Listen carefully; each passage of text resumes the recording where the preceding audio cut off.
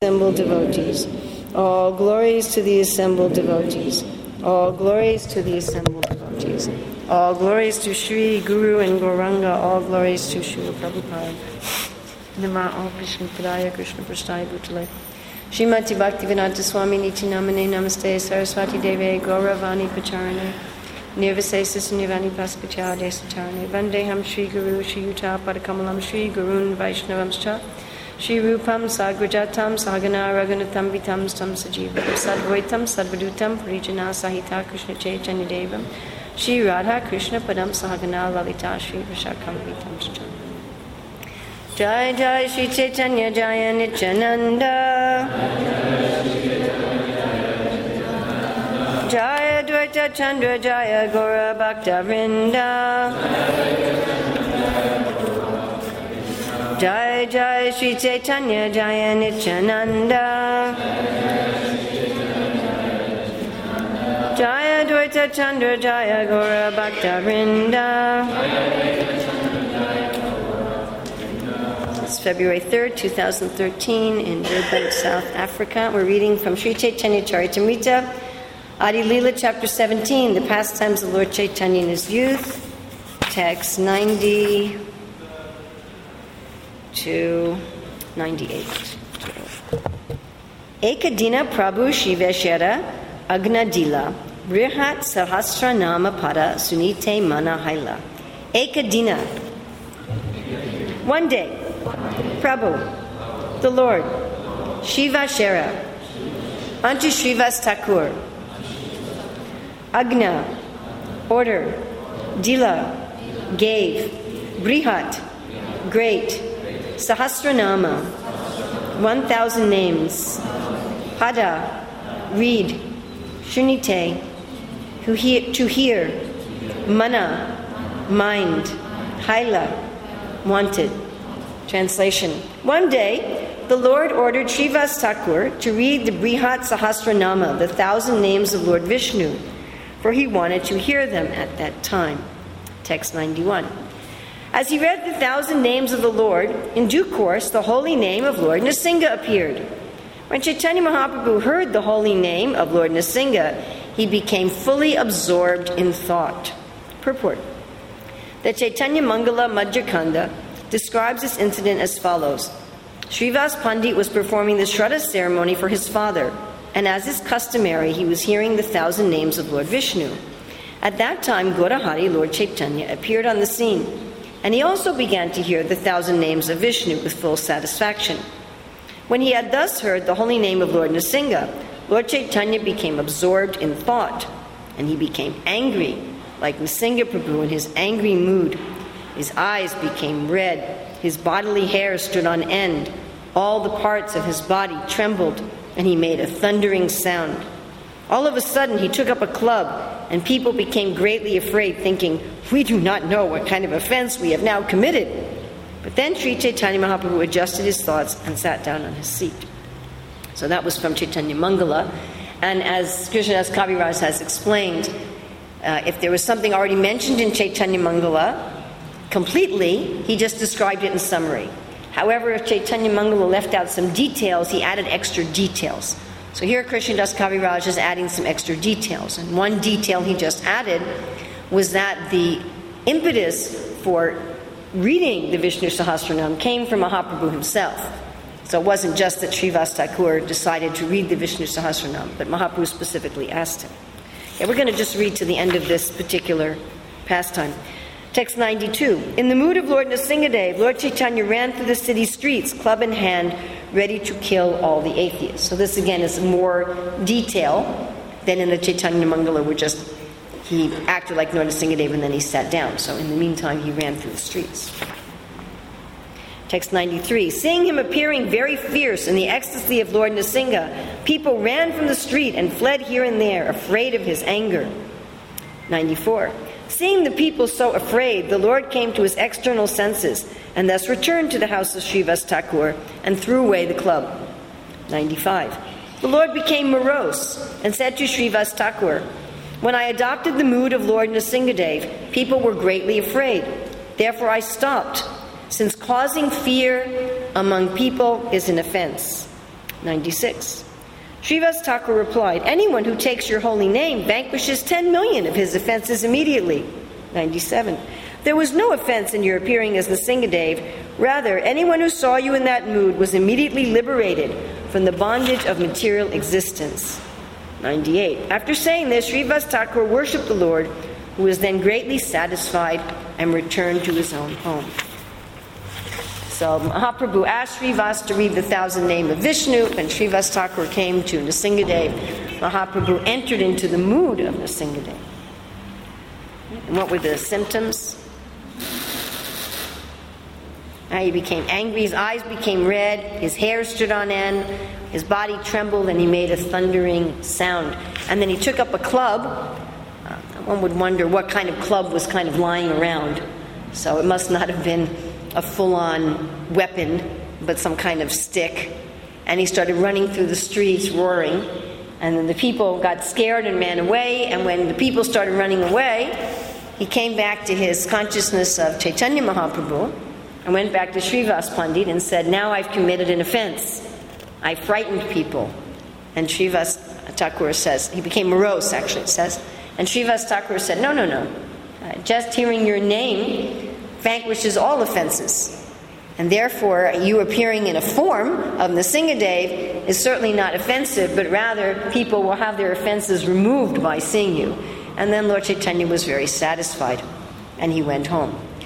So this particular pastime brings out two important points, and the first one we'll talk about is that the Lord is a person. He's a person. What does it mean that he's a person? It means that he experiences different emotions and has different feelings and different desires. It's not just when we say God is a person that it means he just has some form that looks like a person, but actually he doesn't have any personality. A person experiences different desires, correct? It's like this table is not a person. What's the difference between a person and a non-person? It doesn't have any desires, doesn't have any feelings. It's always in the same state, never changes its state. But a person has different desires and different feelings at different times. So of course most of the religions in the world understand that God is not a person. I mean, even some that teach some sort of personality, like most branches of Christianity teach some kind of personality, they're really not very clear on what is the personality of God. It's very vague.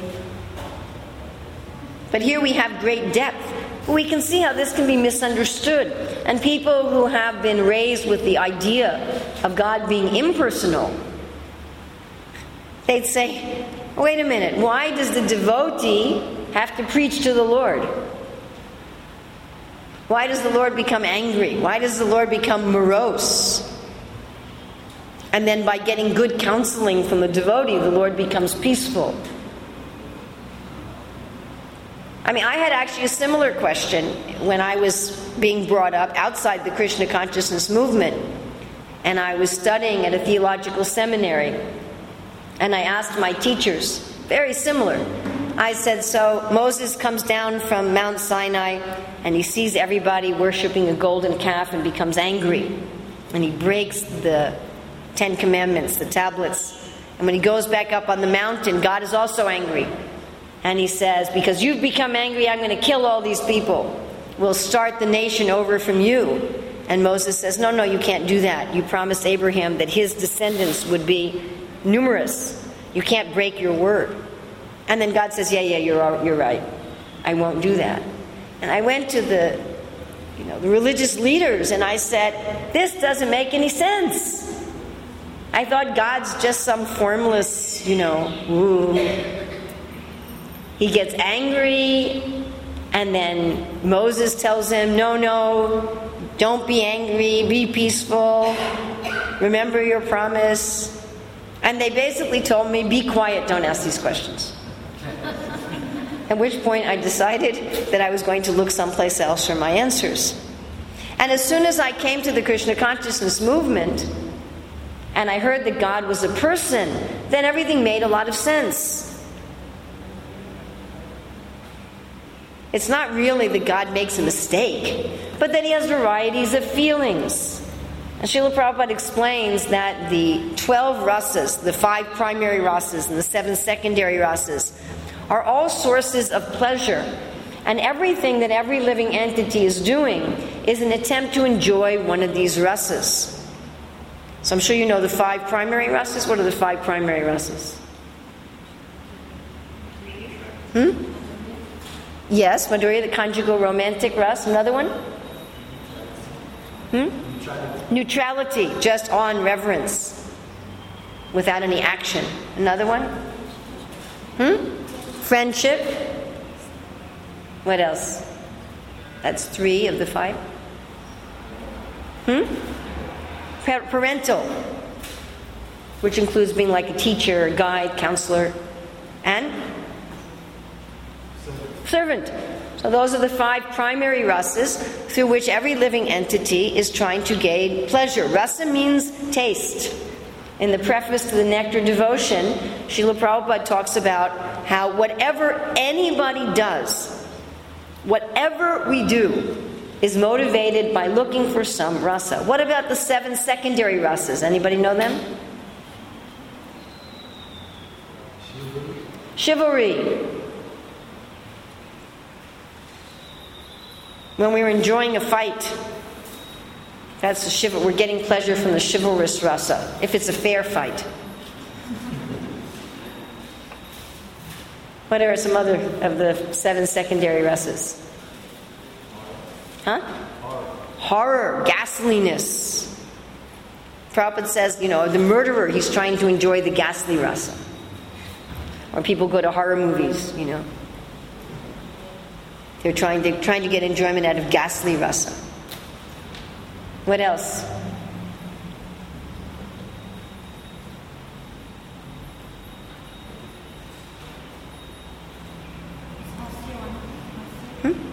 Yes, laughing, comedy.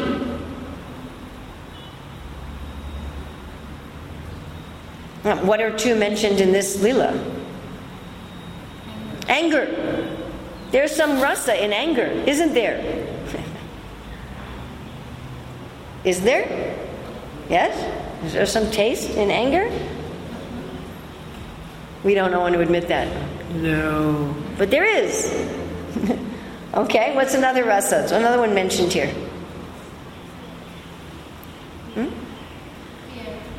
Fear. Another one. Compassion, yes. Another one. Great wonder, amazement. Right? So Mahaprabhu, he's experiencing anger, right? And then some grief also. Rupa Goswami gives in the Nectar Devotion all these different spiritual emotions that the devotee and the Lord experience.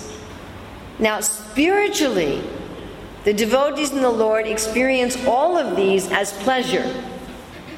Now, we try to do that in this world. Just like somebody, goes to see a sad movie and their friend says to them, "Was it a good movie?" And they, "Yeah, it was a great movie." So we're trying to experience all these things in this world as pleasure, but of course, none of them are really pleasure. Even our pleasure in this world is not really pleasure. Our pleasure in this world is the temporary stopping of distress. It's very temporary, very limited, and it doesn't touch the soul. Whereas spiritual pleasure is real pleasure, but it has variety. It has variety. It's not just spiritual pleasure, Om Shanti. That would be boring. Just like in Dubai, we have our restaurant there that has, I don't know how many flavors of ice cream, but many. What ice cream shop? Only one flavor, vanilla. No, so many flavors. And there they even have chiku ice cream, sitapal ice cream. They have a saffron pistachio ice cream. So spiritual emotions, there's unlimited flavors of spiritual ice cream. Unlimited ways of enjoyment. I mean, we know that when we are enjoying anger, it's actually polluting us and causing us distress. But frankly, the same happens when we're enjoying wonder and exaltation. So what's the difference? So there's some hint at the difference here. And that is when Chaitanya Mahaprabhu says that it's an offense. Let's read it exactly. What he says. Causing fear among people is an offense. So all attempts for material enjoyment are based on fear. So how is that? So Krishna twice in the Bhagavad Gita talks about attachment, fear, and anger. So material enjoyment starts from the premise that I am incomplete. I'm lacking something. We are a part of Krishna, like the hand is part of the body. But if you take the hand off of the body, it's incomplete. It can't function as a hand anymore. I mean, we could say, I have a complete hand. But it's only a complete hand when it's attached. So as soon as the hand is unattached, as soon as it's separated, then it's incomplete. It can't function. Now, if the hand tries to become complete by attaching itself to various objects without being connected to the body, will that work? No. So that is our state. Bahirmukhe, we've turned away from Krishna. Of course, we are still connected with Krishna, but we're in an illusion. Because we want to be an illusion, that we're separated from Krishna. And in that illusion of separateness from Krishna, we no longer feel that completeness. Om Purnamada Purnamidam Purnat Purnat Udachyate Purnasya Purnam Adaya Purnam Eva Vasishyate. From the complete units are coming. You take the complete away from Krishna, he's still complete. We're a complete unit. We actually have everything that we need. But when we feel this separation from Krishna, we think, I'm empty. One famous Catholic theologian, Thomas Merton, who wrote an appreciation of Prabhupada's Gita, he said everyone has a God-shaped vacuum in their heart. You know, when Mother Yasoda is breastfeeding Krishna, and the milk on the stove was thinking, according to Vishwanath Chakravarti Thakur, Krishna's belly is unlimited, Mother Yasoda's milk is unlimited, I'm never going to get a chance to do any service. So he boiled over. So Krishna's unlimited. Inside of his, there's really no inside outside, but you could say Mother Yasoda looks inside, she sees the whole universe. So when we have a God-shaped hole, that hole is unlimited.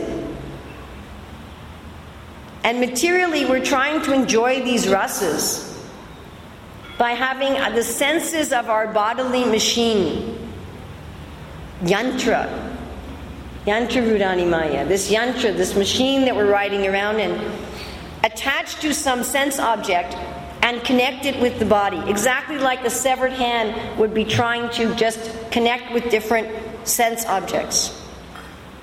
And we're trying to enjoy rasa like that. Our mood, therefore, is, I am empty and I need to be filled. I need to be filled with air, I need to be filled with water, with food, and with all the different rasas. And I'm engaging with other living entities basically as objects. On the lowest level of consciousness, the Anamoya consciousness, I'm seeing everything and everyone as food.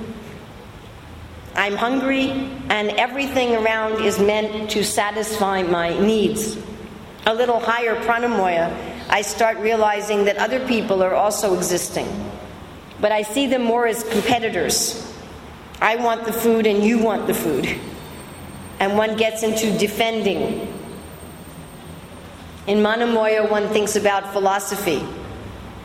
But still, on all of these levels, one is simply saying, I'm empty and I need to be filled. And therefore, all of my endeavors for rasa are filled with fear. Fear that, well, maybe I won't get filled. Maybe this thing I want, I won't get. Maybe this person won't be nice to me. Maybe they won't like me. Maybe they won't facilitate me. Or that what I have is I'm going to lose. So chitti kanchitti, hankering and lamenting. I'm constantly afraid, will I get what I want? Will I get what I want? Will I get what I want? Will I lose what I have? Will I lose what I have? Will I lose what I have? Because our experience is that many of the things we want and need, we don't get. And everything we have, sorry to inform you of this, we're going to lose. Everything. Either it will go away from us or I will go away from it. When I leave at death, it's all gone. All my education, all of my knowledge, all of the relationships and connections that I made in the world, all of my possessions, I have to leave them all. Something like being in a repressive governmental regime where the police come to your house and say, get out. And you just have to walk away. You never see your family again, never have your possessions again, etc. And we go into a new body, and in the new body, we don't know where we are. We have to say gaga goo goo and figure out relationships all over again, get knowledge all over again, form relationships all over again, gather possessions all over again just to lose them. Bhutva bhutva praliyate. We go through our little pralaya, our little destruction. So therefore we're filled with fear. Attachment, fear, and anger. We're attached. I must get these things, otherwise how will I experience rasa? That's our attachment. I must get these possessions, I must have these relationships, I must have this position, otherwise how will I have rasa? We're thinking rasa is something outside of ourselves that we have to get by manipulating the material energy and manipulating other people. Whether we do that in a mode of ignorance way, by stealing and threatening, whether we do it in a mode of passion way, by contracts, whether we do it in a mode of goodness way, by kindness and subtle manipulation, still it's the same thing. I'm attached only because I think I'm incomplete. If you're complete, why would you need to be attached to anything? That makes sense to everybody?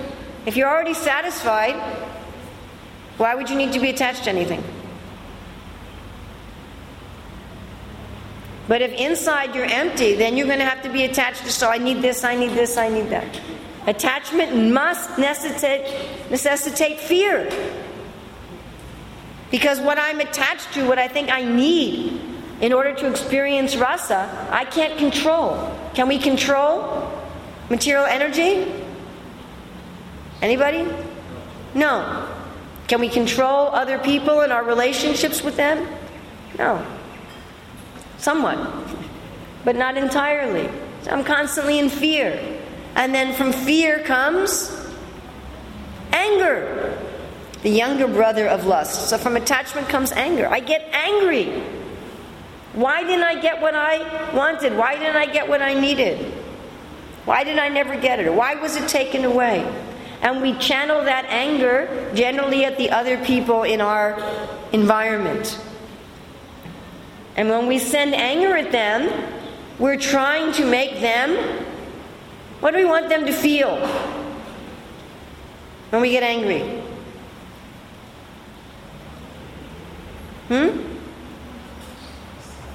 Well, what kind of suffering specifically?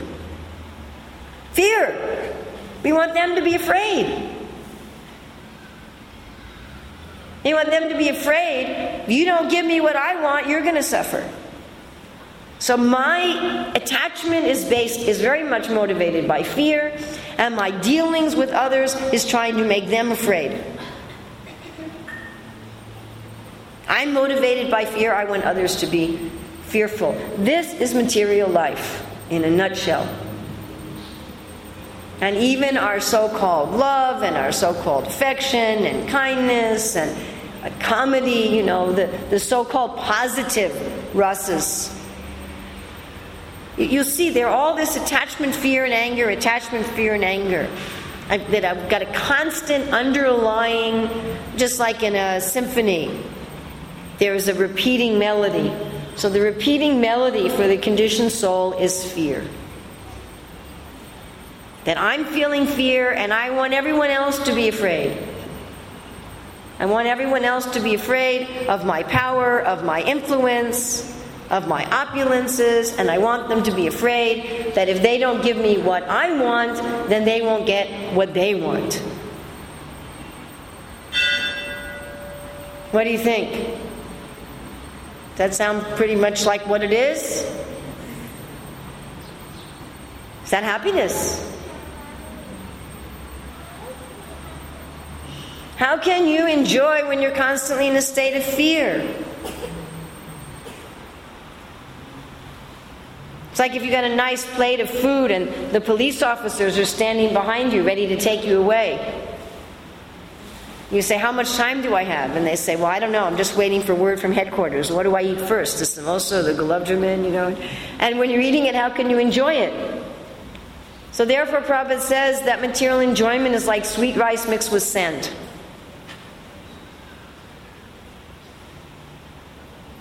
And we're struggling to have pleasant relationships. But as long as I'm full of fear, and as long as I induce fear in others, how nice a relationship can I have? I mean, there's degrees. Mode of ignorance is complete fear and anger. Mode of goodness is less, because attachment is less as you go up through the modes. So spiritual is quite different. These spiritual emotions, what to speak of Mahaprabhu, who's God, that he's experiencing, that Srivas Thakur is experiencing, and that Srivas Thakur is even saying all the people in the town of Navadvip were experiencing, seeing Mahaprabhu. These are quite different, even though we can put names on it like anger and fear. Because the essence of these relationships is love. We hardly know what love is in this world, frankly. We have something that looks like love, but because it's mixed with this attachment, fear, and anger, and it's based on this attachment, fear, and anger, we're not really touching real love. We're touching a reflection. And Krishna says Maya is a reflection that appears to be in darkness. So in a reflection, something may look like the actual object, but you can't get anything from it. You try to eat a reflection of an apple. You just bang your hand on the glass. There's no real flavor. So in order for there to be real love, first you have to be connected. Love means giving. If I'm disconnected, the basis of everything is taking. That's not my swarup. Jivera Swarupaya Krishnera Nitya Dasha. Dasha is a servant, to give. Prabhupada says our Sanatan Dharma is a servant. Servant means to give. How can I give when I think I'm empty? And then if I'm empty, I want to take. And the only time I give is if I think, I've civilized enough so I don't steal. So I have to find something in my emptiness that I've collected that I can kind of give you for an exchange.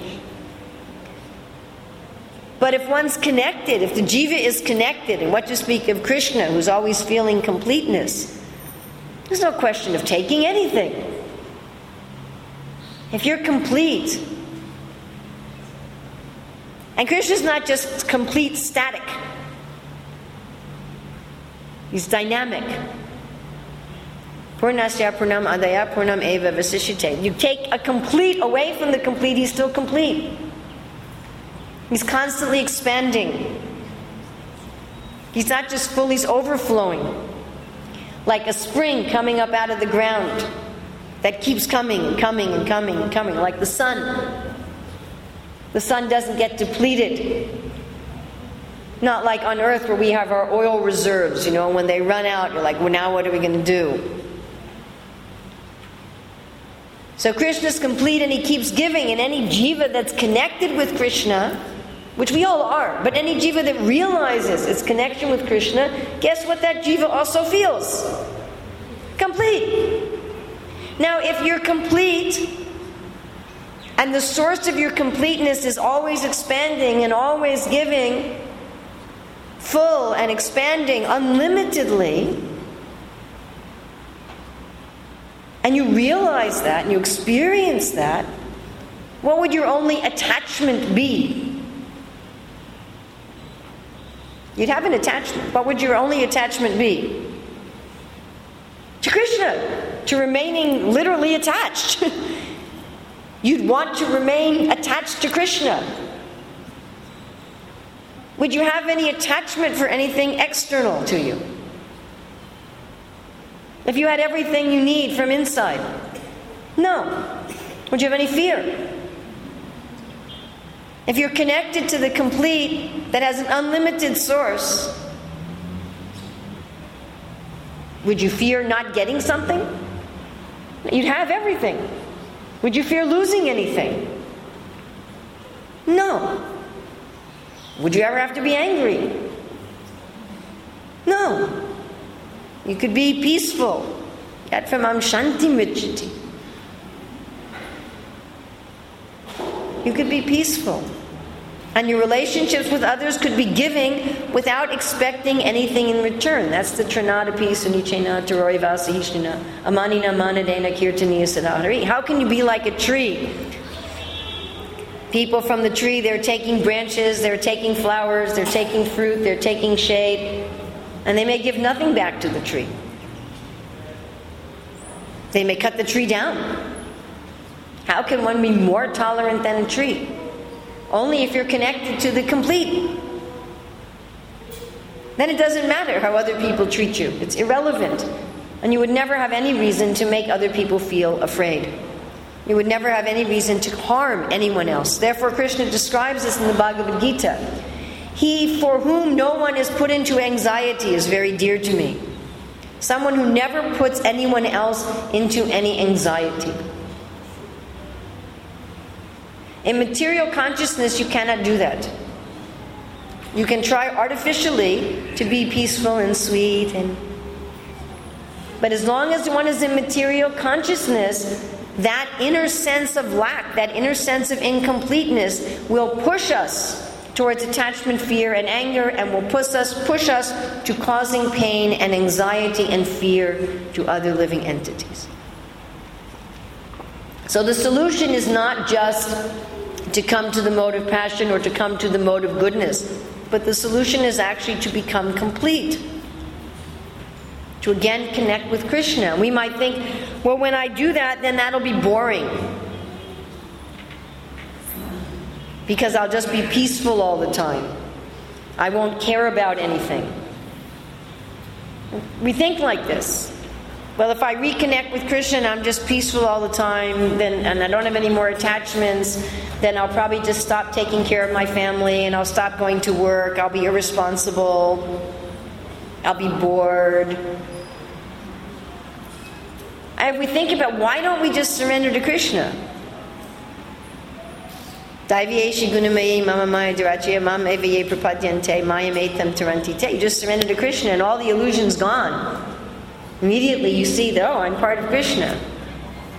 All the struggle, prakriti stani karshati, all the struggle's finished. Prabhupada said it's a 1 second business. But bahunam janmanam mante, we go on life after life after life to surrender to Krishna. Have you asked yourself, why don't I just surrender to Krishna? Oh, we're afraid. We think I'll be bored. You know, if I just surrender to Krishna, I won't get everything. But here we see that Krishna himself and the devotees, they have variety of rasa. Just because they're peaceful, just because they're always joyful, doesn't mean they're just insipid and dull. Rather, they are experiencing the real rasas, which we're only experiencing a reflection of.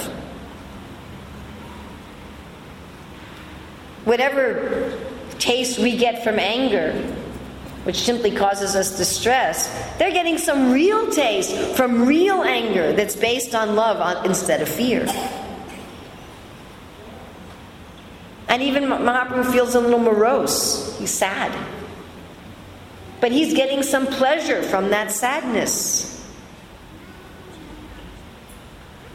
So when we reconnect with Krishna, Akhila Rasamrita Murti, he is the very form of all nectar, of rasa. Then everything we're trying to enjoy here, we will enjoy actually. Now, knowing this science, my dear friends, is the secret for conquering all of our material attachments. Many times when we see our material attachments, we think, well, I don't really like this. I don't know why I do this. Why do I say this? Why do I do this? I really don't like it. And that's can't possibly be a true statement. Because Srila Prabhupada says in the preface of Nectar Devotion, everything we're doing is to try to enjoy rasa. So if we're doing something that's causing us misery, if we ask, what rasa am I really trying to enjoy here? And then understand, the only way I can really enjoy this rasa is to be connected with Krishna. Prabhupada says Krishna is the reservoir of all pleasure. You know, we used to live across the street from a reservoir of the government. So, you get a little water out of your tap, but if you want the full lake, you go to the reservoir. So we get a little drop of happiness from our material rasa. Actually, in one sense, we don't really get anything. Because we the soul aren't experiencing any of this material stuff directly. We're experiencing it indirectly through the machine of the body and thinking it's us. Something like getting pleasure from the actor on the movie screen. So the actor on the movie screen finds his or her true love, and we think, I found my true love. But we haven't. We're just identifying with the person in the movie. And of course, the person in the movie hasn't really found their true love either. They're just actors being paid. And it's not even the actors on the screen. It's just lights. So we see these lights and we're thinking, I am enjoying this and that. So all material enjoyment is just like that. So really, even our material rasa, we're not really enjoying it directly. As Krishna says, mental concoction. Varieties of sense desires that arise from mental concoction. It's all on the platform of the mind. And many philosophers, materialistic philosophers, have even studied this, how we're not really experiencing anything directly. But we can see, what am I trying to experience? I'm trying to experience awe and reverence, or being a servant, or being a friend, or being a guide, or being a lover. Or I'm trying to experience comedy, or anger, or grief, or ghastliness. I'm trying to get some taste from that. Exactly like when I eat, we don't want just one kind of food. We want, right, there's the 6 tastes, sweet, salty, sour, bitter, pungent, and astringent, and so many more with the smells. If I want to enjoy these tastes, and I do, Anandamaya Vyasat, just reading in Chaitanya Charitamrita this morning, that the jivas also have the desire to enjoy just like Krishna does. We're part of Krishna. So the question goes, where can I go for real enjoyment? That's our process. Please don't try to kill the desire to enjoy. You can't do that. It is not killable. It's part of the self. Or to think that spiritual perfection is just some sort of, eternal vanilla. Or not even vanilla. Some custard with no flavor, Imagine if somebody made some pudding, some custard, but no flavor, no sugar, no flavor. That's not eternal perfection. Eternal perfection is full of varieties of flavor. Radharani never cooks the same thing twice. So many varieties of experience. And experience actually by the soul, not as a mental concoction. And experienced in fullness.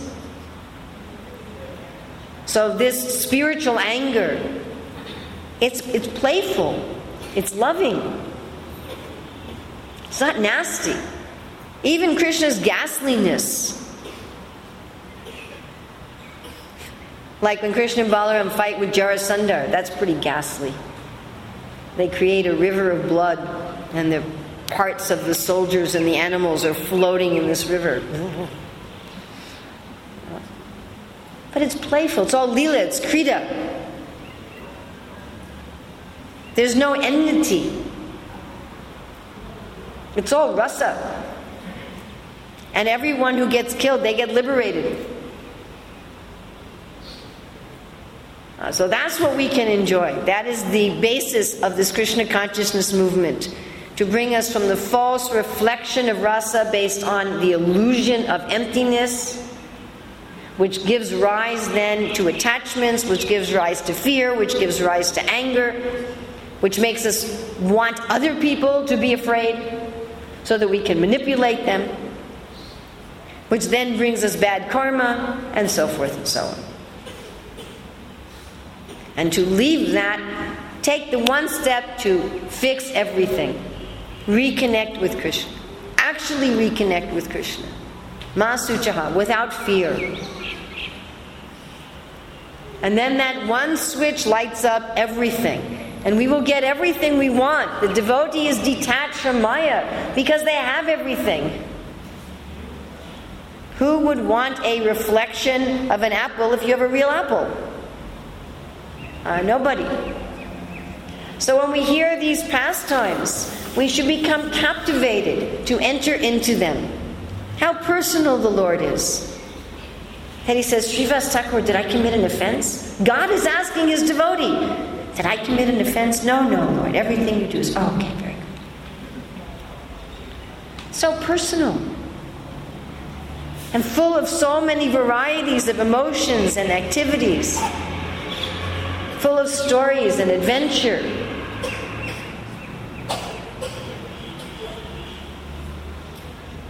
So why not actually join those pastimes? So whenever we feel fear and anger, material fear and anger, we should stop and ask ourselves, what am I afraid of? I'm simply afraid that I won't get something that I don't yet have, or that I'll lose something that I currently have. And I'm not just talking about things made of plastic and metal, but I'm talking about relationships, satisfying work, good health. And we can think, why do I need to be afraid? I'm a soul. I'm part of Krishna. I'm already connected with Krishna, who's the complete. And Krishna is providing everything I need always. I'm not part of this material atmosphere.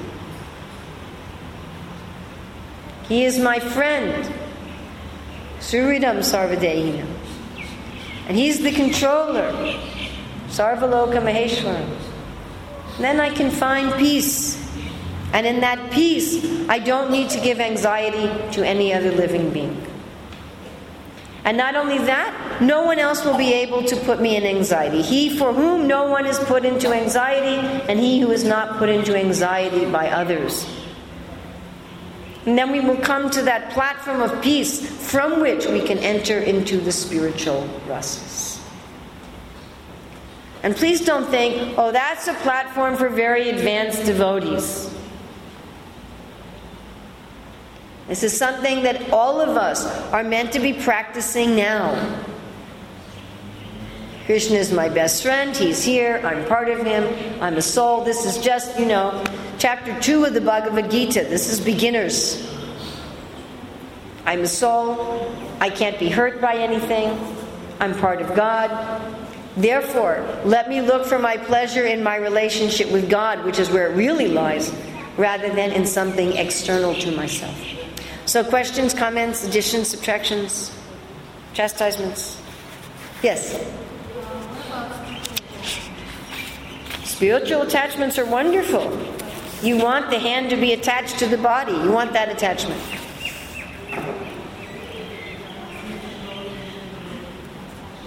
Become attached to your husband who's a devotee. Depends how you're attached to your husband.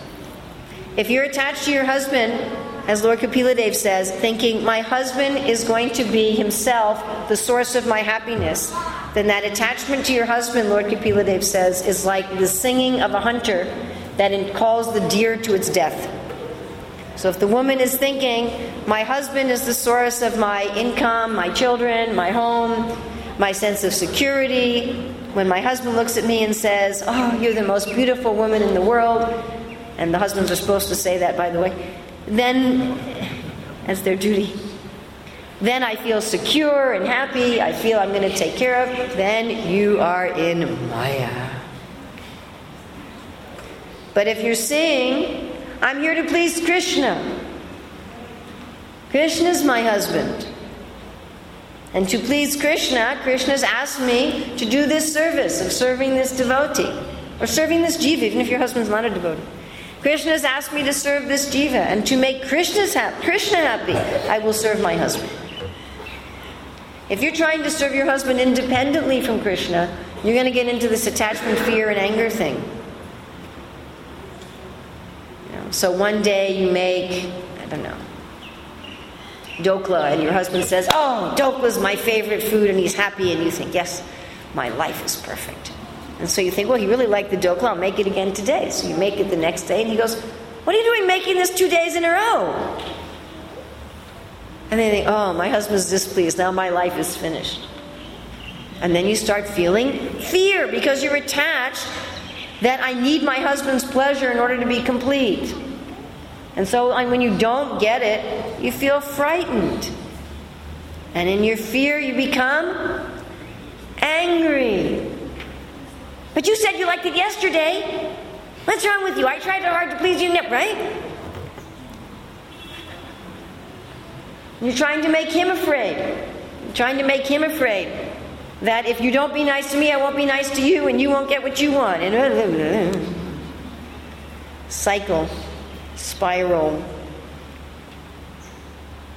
But if your attachment is to Krishna, you say, Krishna, I really tried to please you by making this dokla. Whether my husband's pleased or not, I hope you're smiling at me. And then if your husband's not pleased, you say, I'm sorry, dear.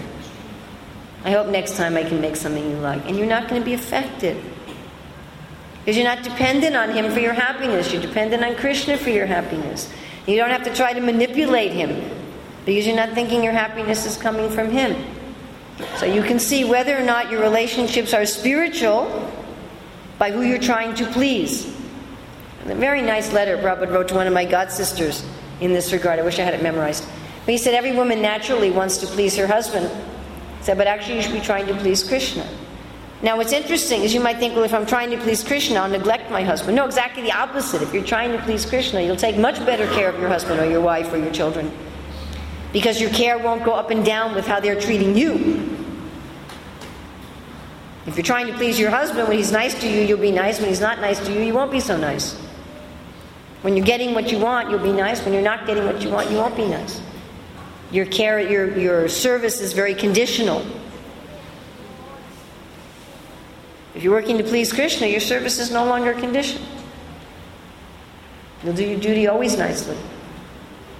Because you're not thinking this husband, this wife, whatever, this owner of the business, that they're the ones that are taking care of me. So that's actually a spiritual relationship, soul to soul via the super soul, Prabhupada says in commenting on Queen Kunti, who wanted to sever her ties of affection for her kinsman.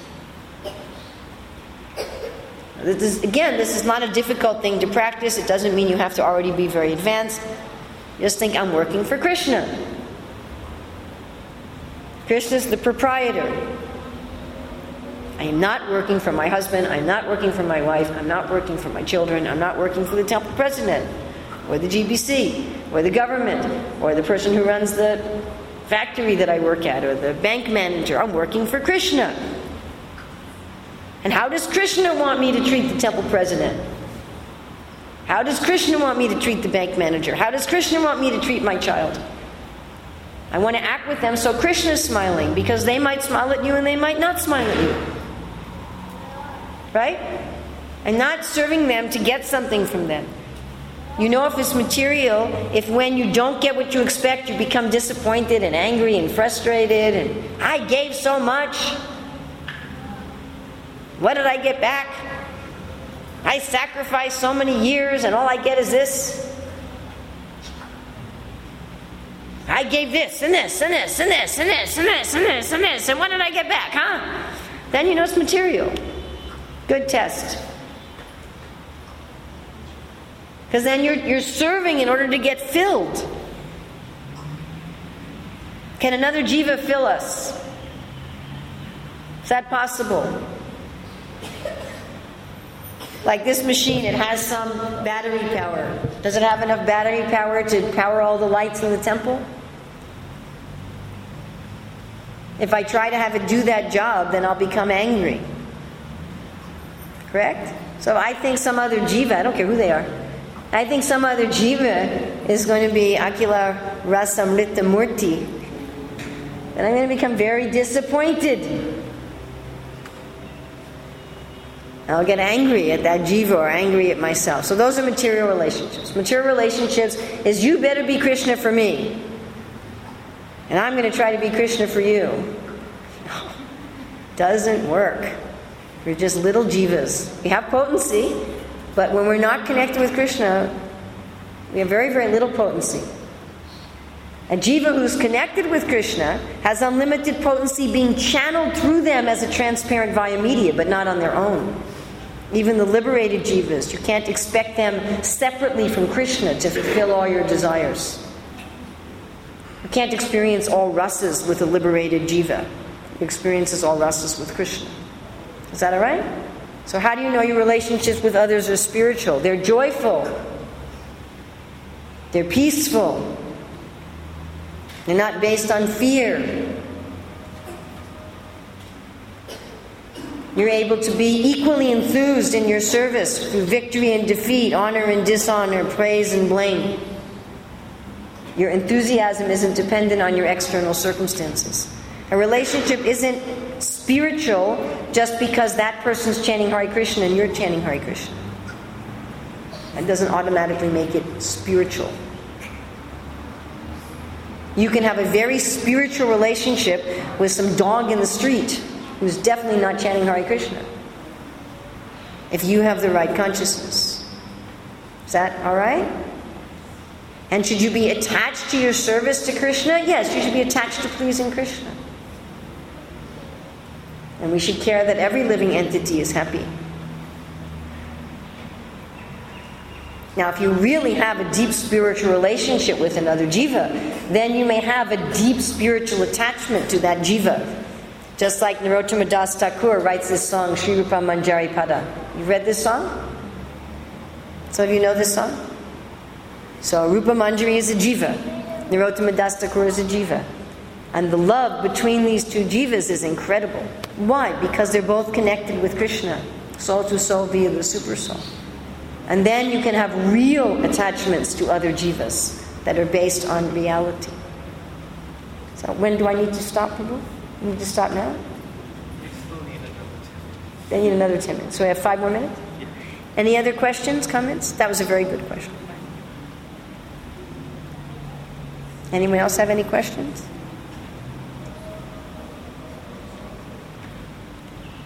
Additions? Yes, Prabhu. Is it okay to be attached to your service? But the main thing you should be attached to is Krishna's pleasure.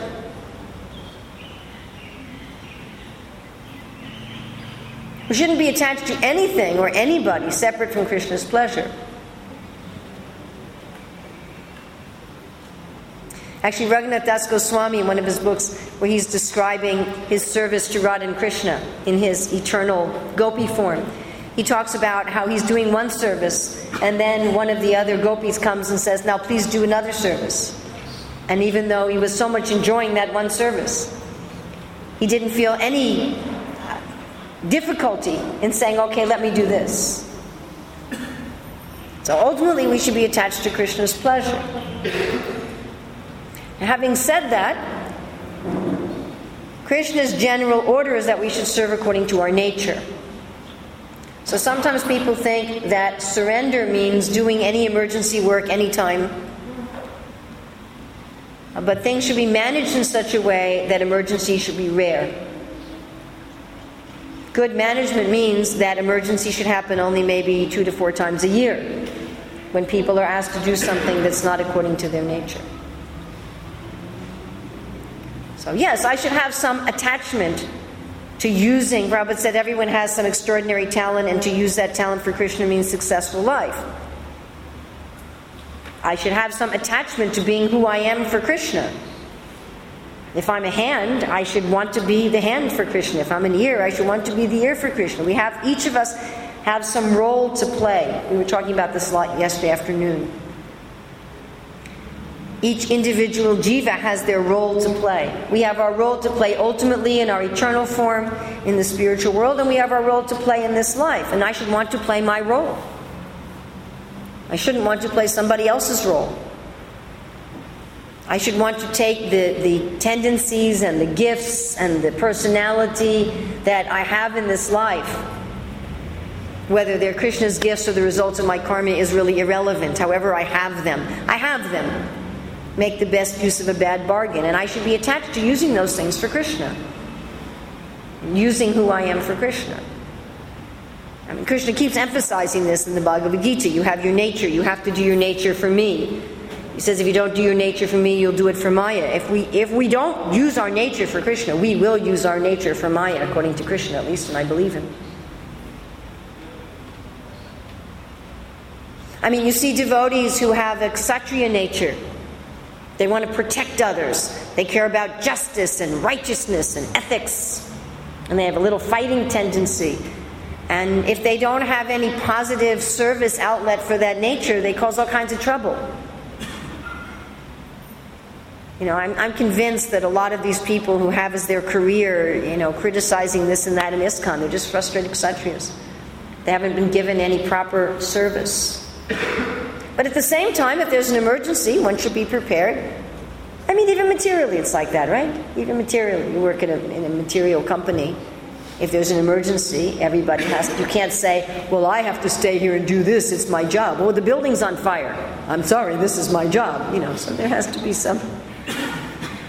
But things should be managed. If things are managed nicely, emergencies should be emergencies. If there's a perpetual emergency, then everybody will become exhausted. Prabhupada said there's 3 kinds of activities: ordinary, desired, and emergency. So the ordinary and desired should be according to our nature. But ultimately, we should be attached to Krishna, not to the service itself so much as the person for whom I'm doing the service. Now, in interim stages, we get very attached to the service. Actually, as one becomes very advanced in Krishna consciousness, at the platform of Ruchi, one is getting taste from the service, and at a Shakti, one is getting taste from Krishna.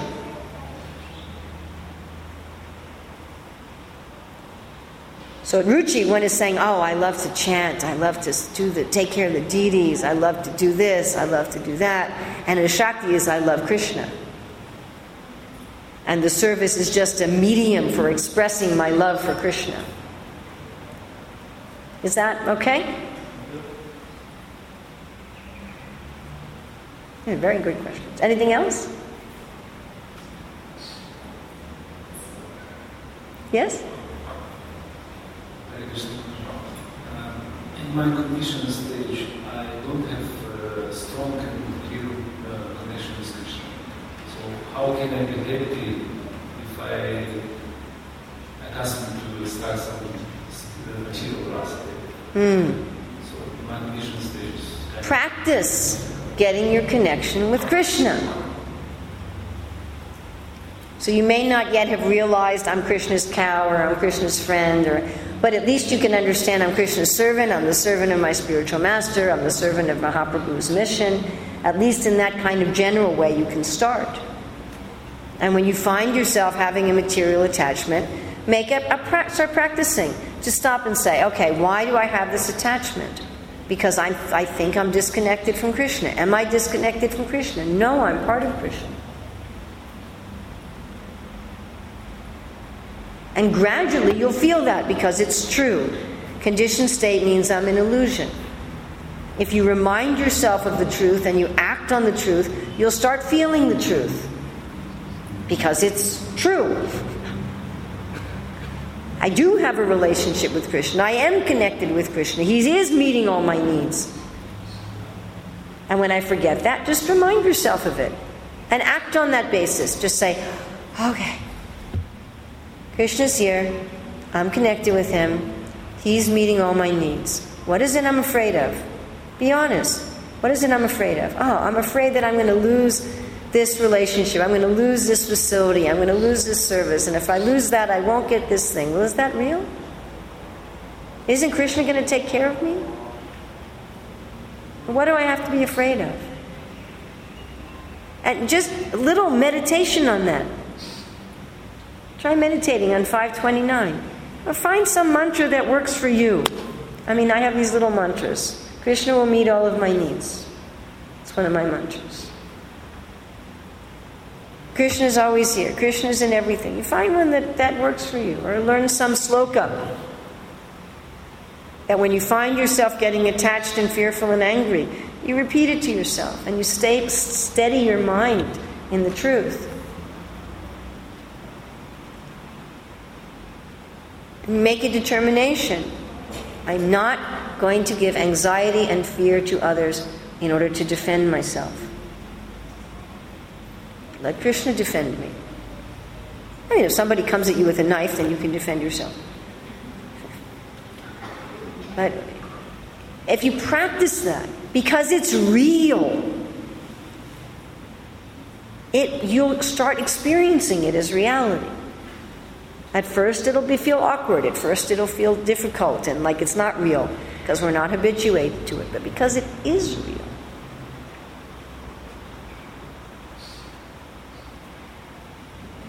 You are connected with Krishna.